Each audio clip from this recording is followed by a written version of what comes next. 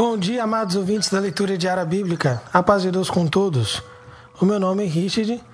É um prazer imenso, queridos, de estar aqui com vocês no dia 26 de novembro de 2012. Hoje nós iremos ler o livro de Daniel, capítulo 2, versículo 24 ao capítulo 3, versículo 30. E estamos usando a tradução Nova Versão Internacional. Façamos esta leitura guiada pelo Espírito Santo.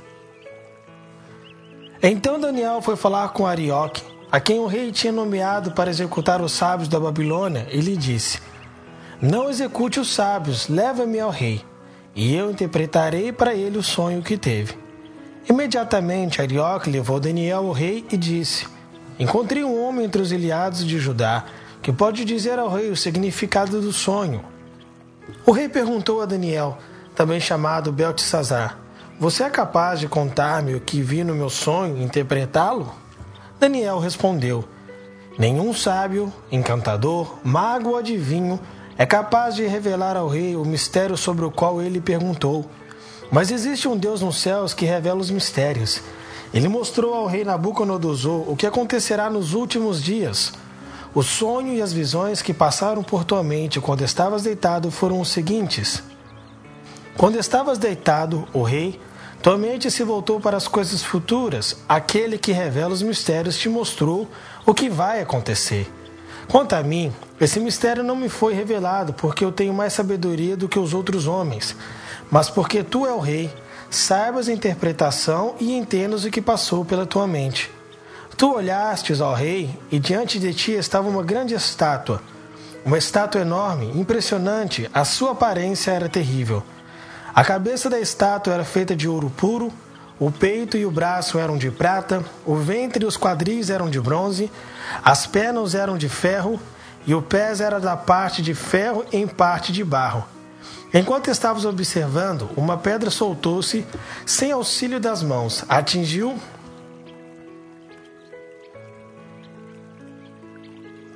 Estavas vendo isso quando uma pedra foi cortada, sem mão, a qual feriu a estátua nos pés de ferro e de barro e o esmiuçou. Então foi juntamente esmiuçado o ferro, o barro, o cobre, a prata e o ouro, os quais se fizeram como a pragana das eiras no estio. E os ventos levou, e não se achou lugar algum para eles, mas a pedra que feriu a estátua se fez um grande monte e encheu toda a terra. Este é o sonho e também a interpretação dele diremos na presença do rei. Tu, ó rei, és rei dos reis, pois o Deus dos céus te tem dado o reino, o poder e a força e a majestade. E onde quer que habitem filhos de homens, animais do campo e aves do céu, ele todos entregou na tua mão e fez que dominasse sobre ele todos eles. Tu és a cabeça de ouro. E depois de ti se levantará outro reino, inferior ao teu, e um terceiro reino de metal, o qual terá domínio sobre toda a terra. E o quarto reino será forte como ferro, pois como o ferro esmiuçou e quebra tudo, como o ferro quebra todas as coisas, ele esmiuçará e quebrantará. E quanto ao que viste dos pés e dos artelhos, em parte de barro de olheiro e em parte de ferro, isso será um reino dividido, contudo, haverá nele alguma coisa da firmeza do ferro, pois que viste o ferro misturado com barro de lodo. E como os artelhos eram em parte de ferro e em parte de barro, assim por uma parte o reino será forte e por outra será frágil. Quando o que viste de ferro misturado com barro de lodo, misturar-se-ão com semente humana, mas não se ligarão com a outra, assim como o ferro se não mistura com o barro. Mas nos dias desse reis, o Deus do céu levantará um reino que não será jamais destruído. E esse reino não passará a outro povo, esmiuçará e consumirá todos esses reinos e será estabelecido para sempre. Da maneira como que viste, que do modo foi cortada uma pedra sem mãos, ela esmiuçou o ferro, o cobre, o barro, a prata e o ouro.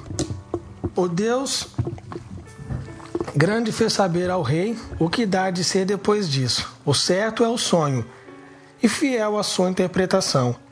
Então o rei Nabucodonosor caiu sobre o seu rosto e adorou a Daniel, e ordenou que lhe fizesse oferta de manjares e perfumes suaves. Respondeu o rei a Daniel e disse: Certamente o vosso Deus é Deus dos deuses, o Senhor dos reis, e revelador dos segredos, pois pudeste revelar este segredo.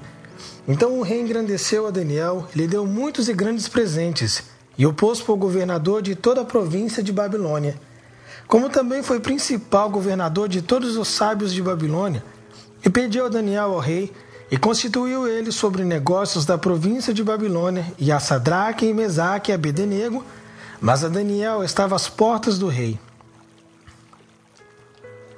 O rei Nabucodonosor fez uma estátua de ouro, cuja altura era de 70 côvados e a sua largura de 6 côvados. Levantou-a no campo de Dura, para a província de Babilônia, e o rei Nabucodonosor mandou ajuntar os sátrapas, os prefeitos, os presidentes, os juízes, os tesoureiros, os conselheiros, oficiais e todos os governadores da província, para que enviasse a consagração da estátua que o rei Nabucodonosor tinha levantado. Então se ajuntaram os sátrapas, os prefeitos, os presidentes, os juízes, os tesoureiros, os conselheiros, os oficiais e todos os governadores da província, para a consagração da estátua que o rei Nabucodonosor tinha levantado, e estavam em pé diante da imagem que Nabucodonosor tinha levantado. E o arauto apregoava em alta voz: Ordena-se a vós, os povos, nações e gente de todas as línguas, quando ouvides o som da buzina, do pífaro, da harpa, da sambuca, do salteiro, da gaita de foles e de toda sorte de música, vós prostrareis e adorareis a imagem de ouro que o rei Nabucodonosor tenha levantado. E qualquer que se não prostrar e não adorar nessa mesma hora, lançado dentro do forno de fogo ardente. Portanto, no mesmo instante em que todos os povos ouviram o som da buzina, do pífaro, da harpa, da sambuca, do salteiro e de toda sorte de música, se prostraram todos os povos, nações e línguas e adoraram a estátua de que o ouro que o rei Nabucodonosor tinha levantado. Ora, no mesmo instante, se chegaram alguns homens caldeus e acusaram os judeus, e falaram e disseram ao rei Nabucodonosor: Ó rei, vive eternamente. Tu, ó rei, fizeste um decreto pelo qual todo homem que ouvisse o som da buzina, do pífaro, da harpa, da sambuca, do salteiro, da gaita de foles, de toda sorte de música se prostraria e adoraria a estátua de ouro. E qualquer que se não prostrasse e adorasse seria lançado dentro do forno de fogo ardente. Há uns homens judeus que tu constituíste sobre os negócios da província de Babilônia, Sadraque, Mesaque e Abednego. Esses homens, ó rei, não fizeram caso de ti, as teus deuses não servem, nem a estátua de ouro que levantaste adoraram. Então Nabucodonosor, com ira e furor, mandou-lhe chamar Sadraque, Mesaque e Abednego, e trouxeram esses homens perante o rei. Falou Nabucodonosor e lhe disse: É de propósito, ó Sadraque, Mesaque e Abednego, que vós não servis aos meus deuses, nem adorais a estátua de ouro que levantei? Agora, pois, se estáis prontos, quando ouvirdes o som da buzina, do pífaro, do cítara, da harpa, do salteiro, da gaita de foles e de toda sorte de música, para vos prostrardes e adorardes a estátua que fiz, bom é. Mas, se a não adorardes, serei lançado na mesma hora dentro do forno de fogo ardente. E quem é o Deus que vos poderá livrar das minhas mãos? Responderam Sadraque, Mesaque e Abednego e disseram ao rei Nabucodonosor: Não necessitamos de responder sobre este negócio. Eis que o nosso Deus, a quem nos servimos, é que nos pode livrar. Ele nos livrará do forno de fogo ardente e da tua mão, ó rei. E se não, fica sabendo, ó rei, que não serviremos a teus deuses, nem adoraremos a estátua de ouro que levantaste. Então Nabucodonosor se encheu de furor e se mudou o aspecto do seu semblante contra Sadraque, Mesaque e Abednego. Falou e ordenou que o forno se aquecesse 7 vezes mais do que se costumava aquecer. E ordenou aos homens mais fortes que estavam no seu exército que atassem a Sadraque, Mesaque e Abednego para os lançarem no forno de fogo ardente. Então, aqueles homens foram atacados com suas capas e seus calções e seus chapéus e suas vestes e foram lançados dentro do forno de fogo ardente. E porque a palavra do rei apertava e o forno estava sobremaneira quente, A chama do fogo matou aqueles homens que levantaram a Sadraque, Mesaque e Abdenego. E esses 3 homens, Sadraque, Mesaque e Abdenego, caíram atados dentro do forno de fogo ardente. Então, o rei Nabucodonosor se espantou-se e levantou-se depressa. Falou e disse aos seus capitães: Não lancemos nós 3 homens atados dentro do fogo? Responderam e disseram ao rei: É verdade, ó rei. Respondeu e disse: Eu, porém, vejo 4 homens soltos, que andam passeando dentro do fogo, e nada há de lesão neles, e o aspecto do quarto é semelhante ao filho dos deuses. Então se chegou Nabucodonosor à porta do fogo, do forno de fogo ardente, falou e disse: Sadraque, Mesaque e Abdenego, servos do Deus Altíssimo, sai e vinde. Então Sadraque, Mesaque e Abdenego saíram do meio do fogo e ajuntaram-se aos sátrapas, e os prefeitos, e os presidentes, e os capitães do rei. Contemplando estes homens, e viram que o fogo não tinha tido poder algum sobre os seus corpos, nem um só cabelo da sua cabeça se tinha queimado, nem as suas capas se mudaram, nem cheiro de fogo tinha passado sobre eles. Falou Nabucodonosor e disse: Bendito seja o Deus de Sadraque, Mesaque e Abdenego, que enviou o seu anjo e livrou os seus servos, que confiaram nele, pois não quiseram cumprir a palavra do rei, preferiram entregar os teus corpos, para que não servissem nem adorassem algum outro Deus, senão o seu Deus. Por mim, pois, é feito um decreto pelo qual todo povo, nação e língua que disser blasfêmias contra o Deus de Sadraque, Mesaque e Abdenego seja despedaçado e as suas casas sejam feitas um monturo, porquanto não há outro Deus que possa livrar como este. Então o rei fez prosperar a Sadraque, Mesaque e Abdenego na província de Babilônia. 1 Pedro, capítulo 4, versículo 7, ao capítulo 5, versículo 14. O fim de todas as coisas está próximo. Portanto, sejam criteriosos e sóbrios, dediquem-se à oração. Sobretudo, amem sinceramente uns aos outros, porque o amor perdoa muitíssimos pecados. Sejam mutuamente hospitaleiros sem reclamação. Cada um exerça o dom que recebeu para servir os outros, administrando fielmente a graça de Deus em suas múltiplas formas. Se alguém fala, faça-o como quem transmite a palavra de Deus. Se alguém serve, faça-o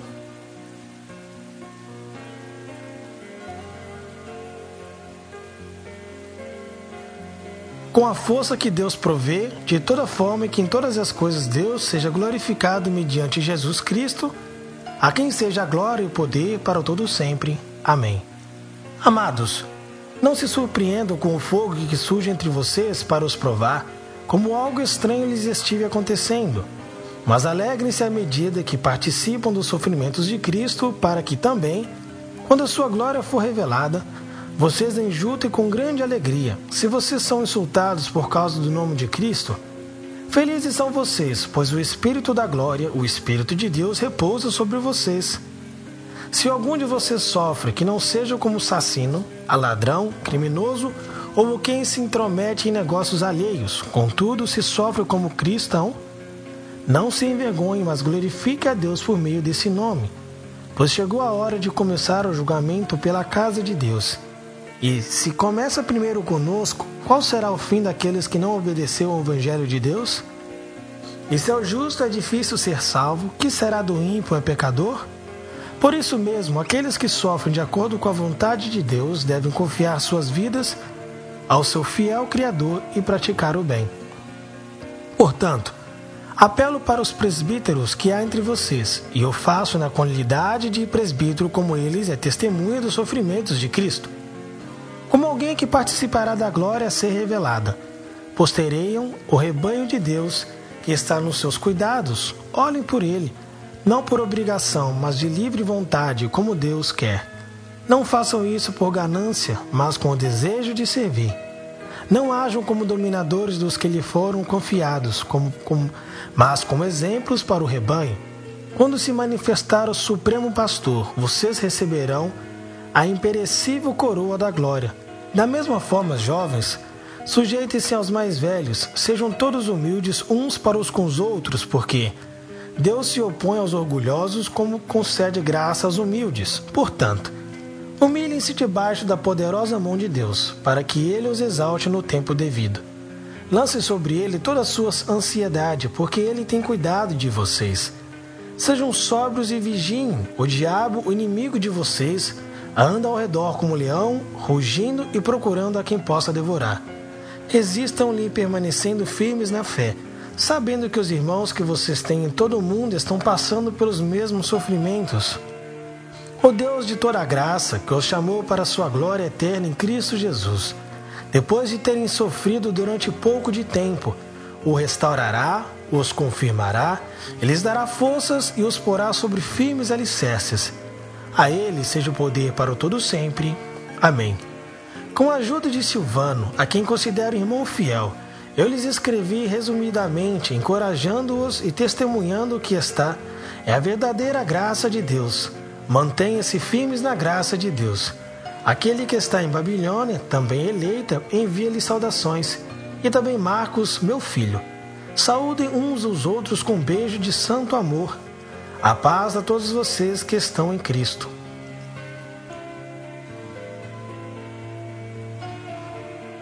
Salmos 119, versículo 81 ao 96.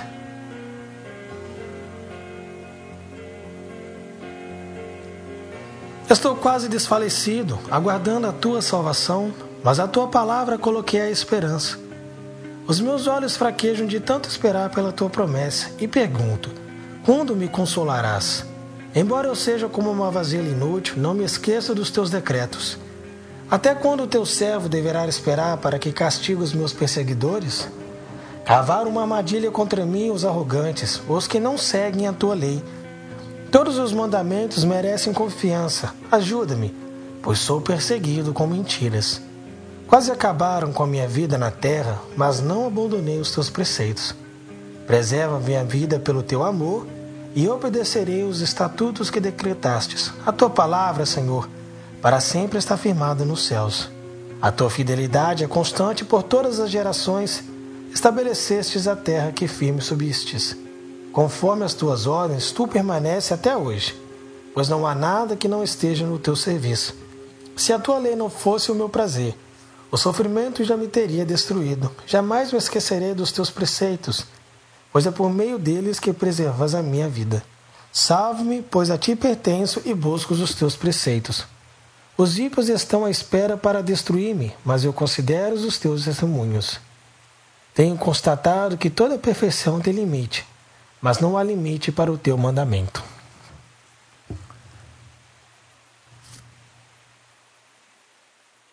Provérbios 28, versículo 15 e 16. Como um leão que runge ou um urso feroz, é um ímpio que governa um povo necessitado. O governante sem discernimento aumenta as opressões, mas os que odeiam o ganho desonesto prolongaram o seu governo. Altíssimo soberano Deus, Pai de toda misericórdia, de justiça e de poder, nos ajude a passar por nossas provas, atribulações, faltas cometidas perante a Tua Majestade Divina, Senhor. Precisamos da Tua mão forte, pois somos oprimidos pelo nosso adversário aqui que luta contra nós, tentando roubar a nossa alma e arrancar a nossa coroa da vida eterna que foi nos prometida quando o Teu Filho, entregando a sua vida para pagar pelos nossos pecados. Pai Santo e Justo, nos ilumine os nossos passos, guia as nossas mentes, derrama sabedoria em nós e que Cristo Jesus e a sua caridade estejam em nossos corações e nunca venha sair de nós. Pois tudo isso nós colocamos nas Tuas mãos, pedindo em nome de Jesus, o Teu Filho, aquele que é bendito, e vive para o todo sempre. Amém.